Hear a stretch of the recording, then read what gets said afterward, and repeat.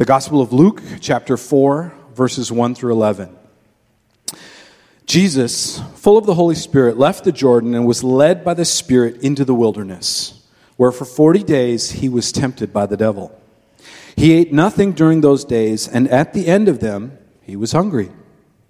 The devil said to him, "If you are the Son of God, tell this stone to become bread." Jesus answered, "It is written, man shall not live on bread alone." The devil led him up to a high place and showed him in an instant all the kingdoms of the world. And he said to him, "I will give you all their authority and splendor. It has been given to me, and I can give it to anyone I want to. If you worship me, it will all be yours." Jesus answered, "It is written, worship the Lord your God and serve him only." The devil led him to Jerusalem and had him stand on the highest point of the temple. "If you are the Son of God," he said, "throw yourself down from here, for it is written, he will command his angels concerning you to guard you carefully. They will lift you up in their hands so that you will not strike your foot against a stone." The word of the Lord. Thank you so much, Nathan. Will you pray with me, church? Lord Jesus, thank you for this morning, for the opportunity to hear Nathan's story. We pray, God, as you open our lives up to your revelation, that we would hear you in new and profound ways. We know that the season of waiting, the season of temptation, Lord, that for many of us in the room, it looks different, but at all of our disposal, Lord, is this opportunity this morning, that your Spirit longs to fill us, your hope and faith long to guide us, even while we wait for what's next. And so do the work that you long to do. Bring your women and men into deeper and deeper truth this morning. And all God's people said, amen. Seasons, week 2, your sermon title is called Waiting Well. Waiting Well.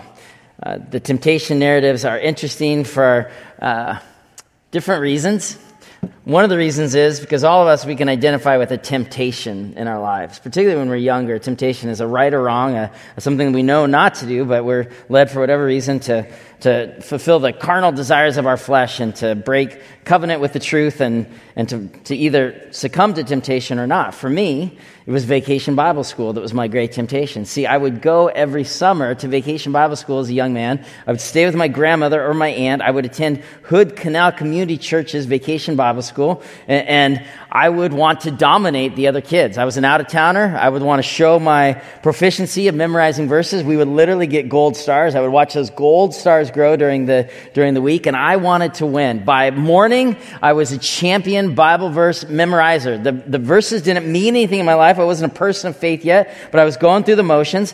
By the afternoons, we'd play baseball next to the church. And it was during baseball next to the church one afternoon. Remember, gold star in the morning, in the afternoon, baseball. One of the boys brought out a baseball with a Mariners logo on it, shiny, new. I'd never had a new baseball like this. Imagine, Joaquin, the joy of brand new baseball. I wanted that. I could just taste it. I knew it wasn't mine, but I wanted it.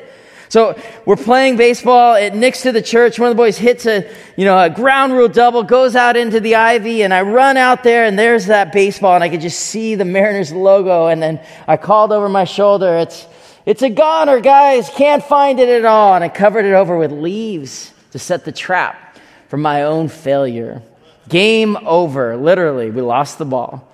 Later that night, I was staying at my aunt's, who lived in the shadow of Hood Canal Community Church, and I told her I needed to get fresh air, whatever an 8-year-old might say to lie to his aunt. I don't know how I got out of the house. I got out there, I uncovered the leaves, and there it was, my failure. I took the ball. I stole the ball. I hid the ball. I returned it home to my home in Olympia, where in no time at all, my temptation was revealed. I had to confess my sin and write a letter of apology and send them, and you get the point. The temptation was to take something not mine and act as if it were my own. Pretty simple.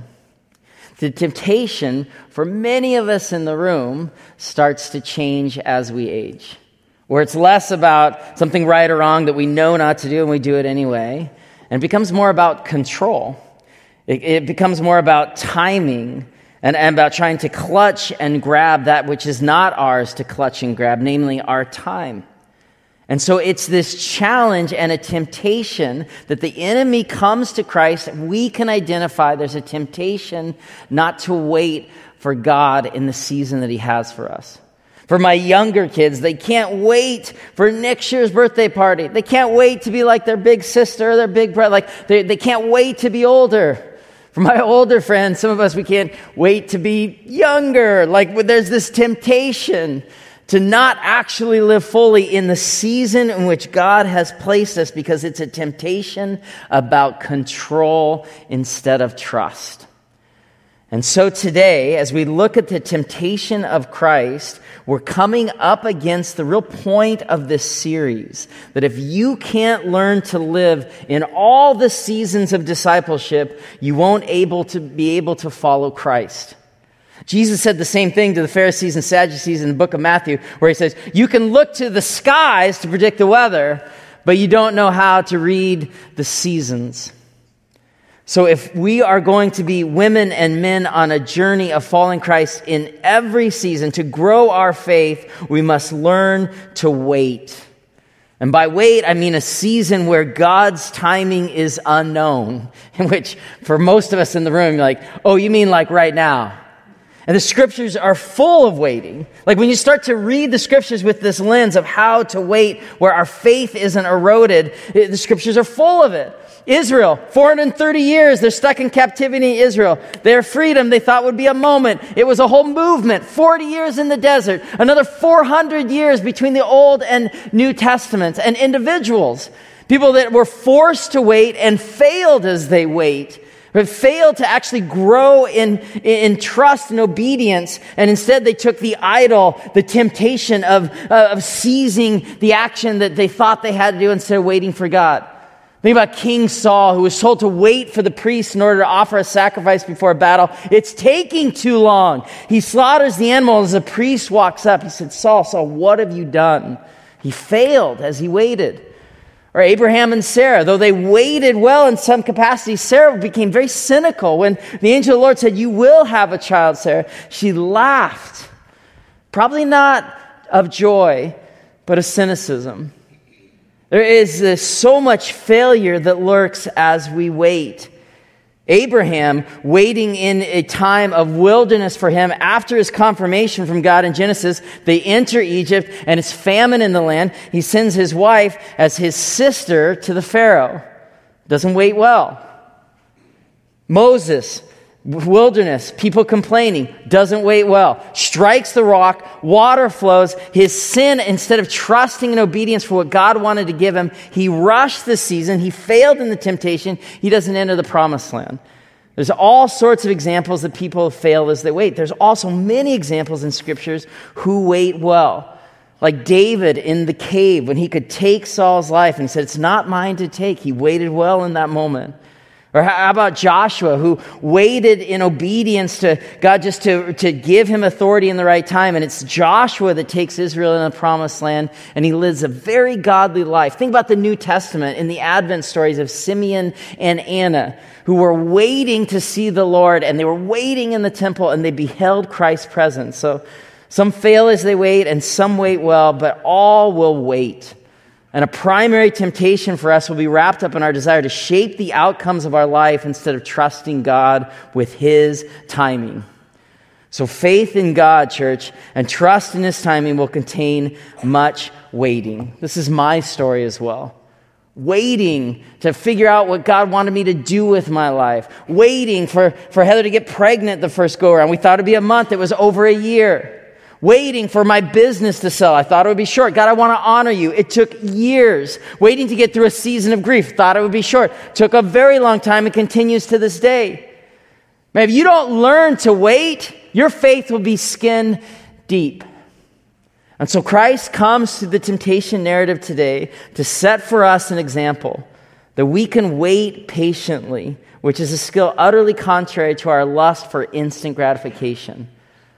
And God is going to teach us through the example of Christ about the surprising purpose and instruction that waiting can offer us. So here's the gist of our teaching, church, is we have to fight the temptation. We have to wait well. We have to fight the temptation. We have to wait well. Despite the temptation to worry or to force God's hand or to take control of our time somehow, learning to wait well is found and understand God's timing is surprising and purposeful, and I even dare say instructional. So let's learn that from Christ's example through the temptation narratives this morning together. Let's look at this first point of our outline. The waiting is surprising. And what I mean here is if you're looking at your Bible, Luke 4 has these temptation narratives where this is right after Christ is established. He's been baptized. He's full of the Spirit. We'll come to that in a moment. Luke gives us his entire genealogy, which means his entire bloodline in Luke 3 to say, yep, he's the one we waited for. He's the one God promised to send. It's in Luke 3. It's all there. It's the whole thing. Okay, we're ready to go. Boom, temptation. That's super surprising and counterintuitive for me, that God takes places where we feel like he's established us and given us fullness and given us his Spirit and given his gifts, and it's from that place that sometimes we're led into temptation or wilderness experiences. That's surprising to me. In all these temptations, the three that are given to us here through Luke 4, Satan is offering a shortcut to his waiting for God's timing.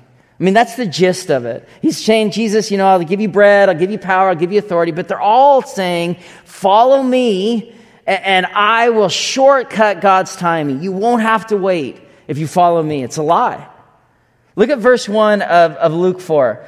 Verse 1, Luke 4, Jesus, full of the Spirit, left the Jordan where he was baptized and was led by the Spirit into the wilderness. That's surprising to me. Why then? Why then would Christ be led by the Spirit into the wild places? He was full of the Spirit, led by the Spirit. The wilderness here is this Greek word eremos, which means lonesome, wasteful, desert, desolate, a place of testing. I wish I could say something different to you, because as I studied it this week, I was like, no, Satan does the leading into tempting places and into wilderness, right? No, the Spirit at times will lead us in places that will feel like the wilderness. The Spirit at times will lead us to places that we'll have to wait. The Spirit at times will lead us to places that we don't necessarily want to be. And that's surprising. But God's got something for you in those places. Because in those wasteland places that can be the absolute testimony to God's great faith in our life. One of the great understatements of Scripture here comes in verse 2 or 3, where after 40 days, Jesus was very hungry. And look at verse 3 here. Jesus is hungry, and this is the place. The devil said to him, Luke 4, verse 3, the devil said, if you're the Son of God, tell the stone to become bread. The devil said if. And if you notice here, if you're following along in Luke 4, this is the word the devil keeps speaking. If you're the Son of God, if you're this, if, this is what the enemy wants to do. It's not to offer us an alternative power source, but to speak words of if into our lives. I hate the enemy for this reason. I hate how he takes God's power and God's truth and tries to twist it into people's lives that want to follow God.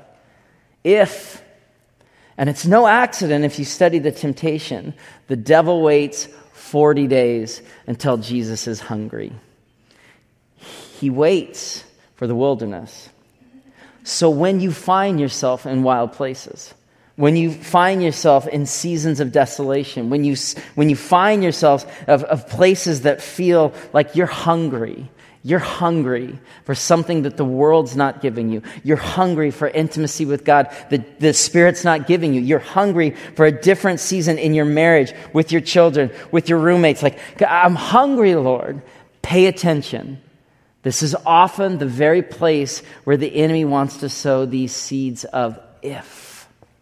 If you were a better man, you would have never done that.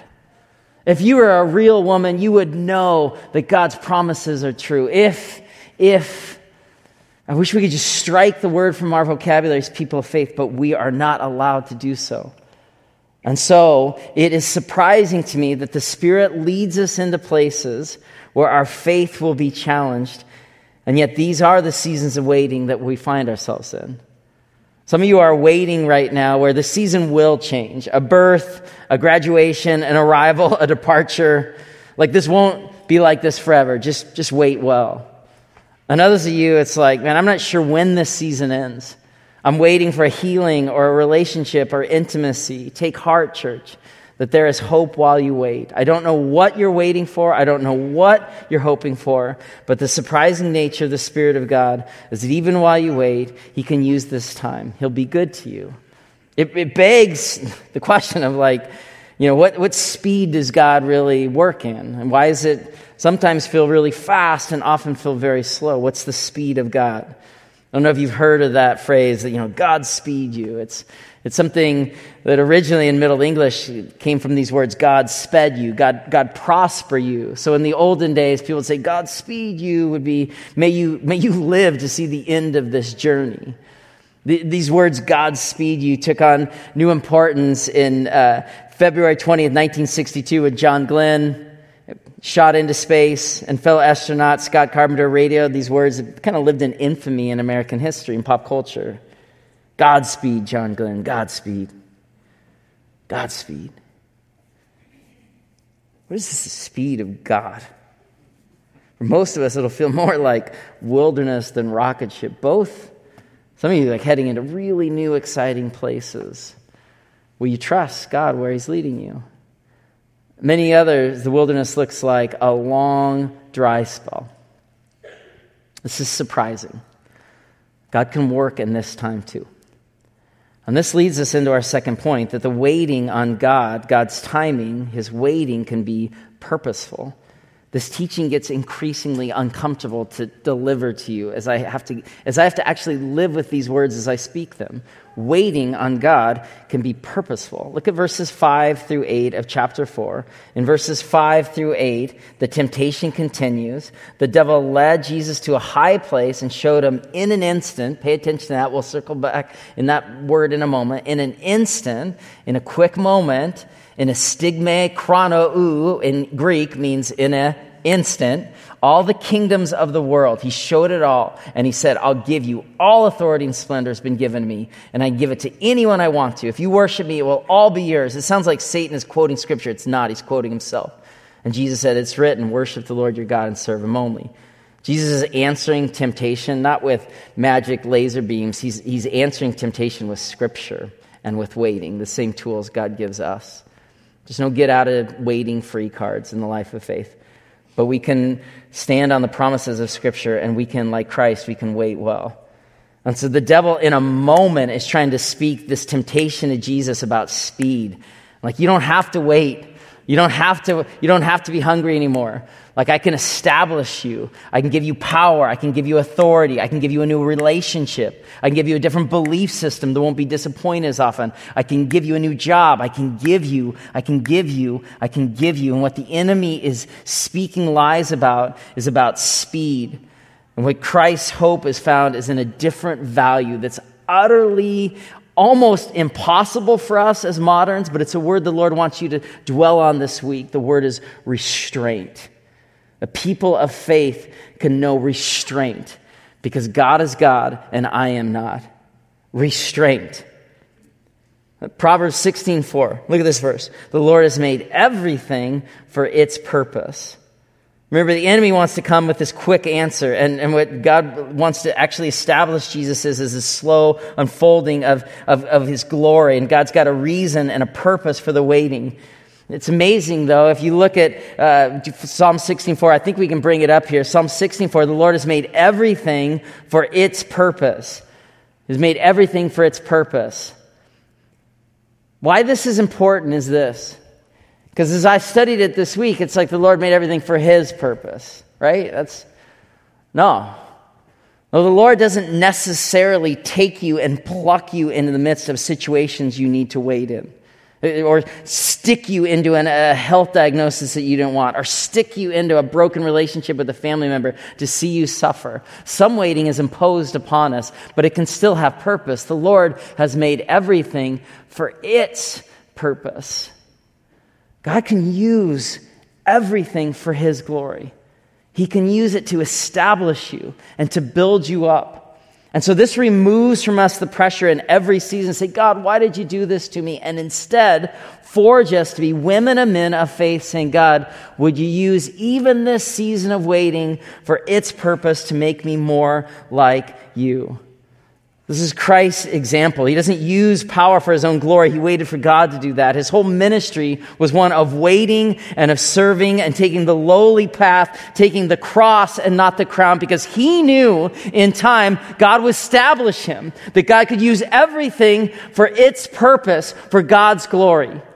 And so when we hit seasons of waiting, when we hit seasons where God's timing seems to be off, we reject the devil of lies who's speaking if to our identity, who wants to in an instant give us something different, and we can wait well.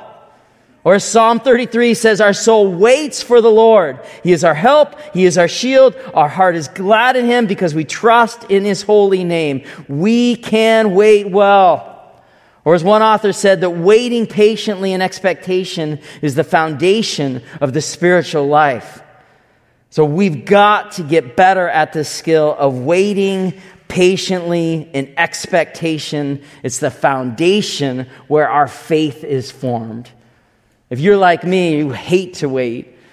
I'm married to somebody, bless her heart. She's sick today, so I can say whatever I want to say this morning. But she's routinely 12 to 16 minutes late everywhere we go. I'm routinely 3 to 6 minutes late. And so I judge her often because I don't want to wait. And it's like I'm sitting in the driveway, I'm tooting the horn, I'm like, I'm waiting. Well, yeah, this is what we do. We wait, right? Some of you're in relationships where you have to wait. You're like, yeah, I hate it too. We hate to wait. But waiting in the parking lot, thinking bad thoughts of somebody is not waiting well, right? That's just being angry and bitter, but like not having the courage to yell or something. I don't know. That's not what this is saying. That we don't hold a watch up to God and say, it's taking too long, Lord. No, we become people saying, your will, not mine. This diagnosis, this relationship, this child, this thing that I'm carrying that I want to see a move in, God, I'm not angrily in the car tapping my watch. In faith, I'll say, you have a purpose here. Because as you wait, we can learn more about God's relationship. This is something that we've got to get better at. Look at this verse, Micah 7:7. I offer this as a gift from the scriptures to you this morning. Micah 7:7. But as for me,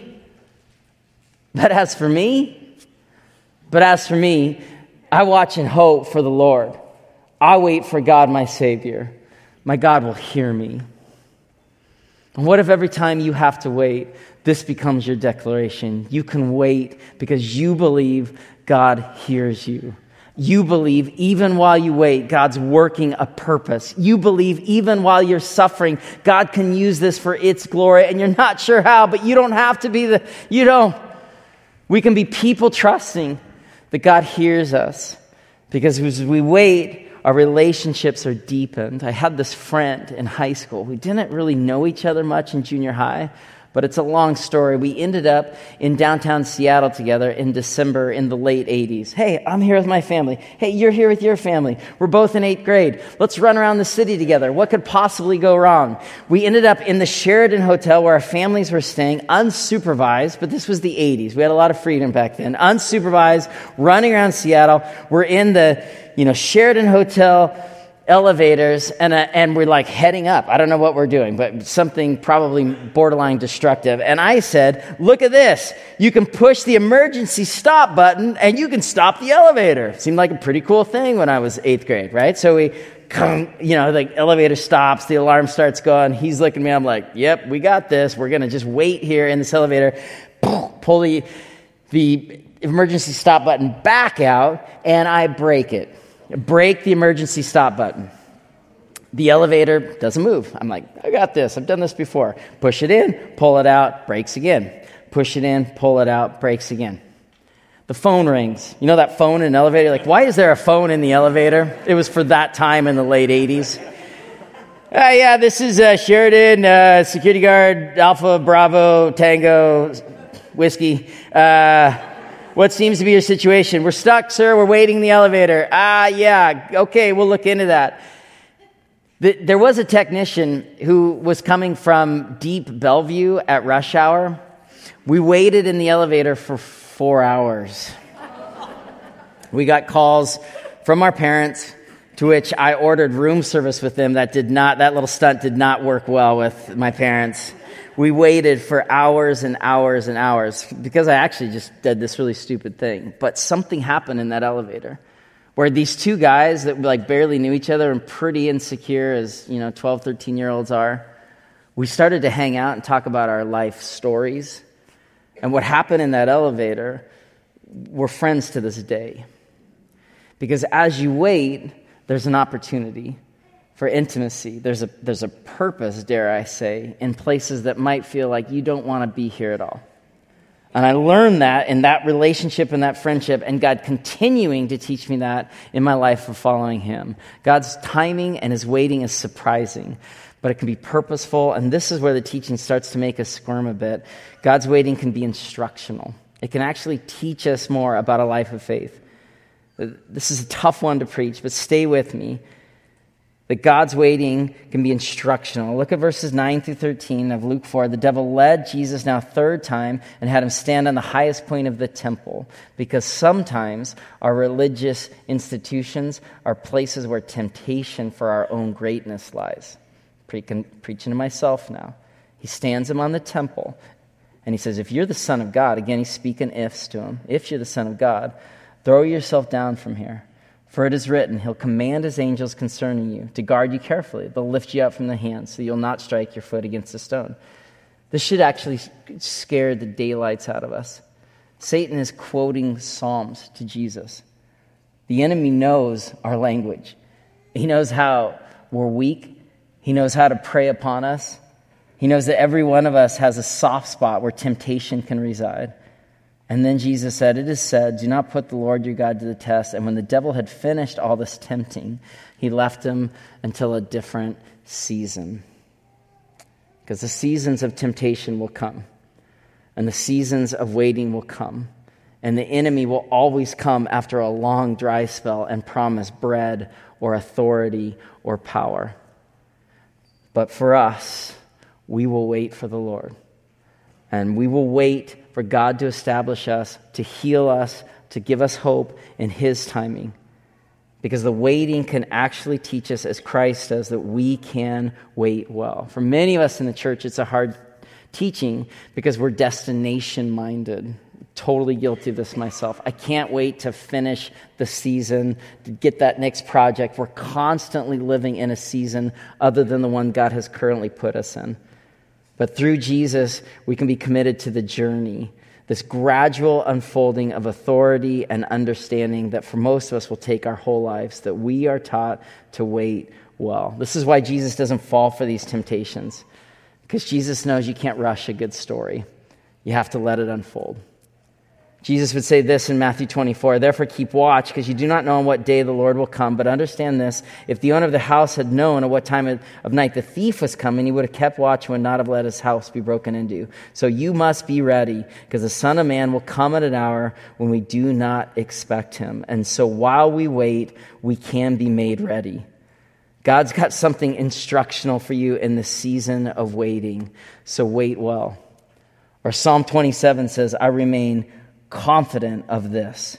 I will see the goodness of the Lord in the land of the living. Wait for the Lord. Be strong and take heart and wait for the Lord. When we wait well, church, it's a declaration of faith. It's a declaration of hope. It's a declaration in the season He's put me in that God is God and I am not. And your waiting is not wasted. It's not wasted. Jesus is able to wait well because in verse 1 of chapter 4, He's full of the Holy Spirit and He's led out. And then verse 14, He's led back. Jesus returned to Galilee in the power of the Spirit. We must be a church that learns to listen while we wait and connect to Christ even in seasons that feel foreign to us. God's timing is surprising It's purposeful. It's instructional. Will we listen while we wait? For me, I recognize that my prayer time when I'm trying to get God to act in the season I'm in, for my kids, for my wife, for the church, for my friends, I'm constantly speaking in prayer, and I've been convicted recently that my prayer life should be as much waiting as speaking, as listening, as it's kind of laying out my prayer concerns. And so I've been practicing this meditation of just being silent before the Lord. It doesn't feel right because I'm not any good really at waiting. I hate to wait. So I want to share with you just a brief experience I had while I was waiting upon the Lord, because I want this to be instructional for us as a church. If we're going to learn to wait well, it means that we come to the Lord in prayer, and sometimes we just say, Lord Jesus, you speak to me. I want to be with you.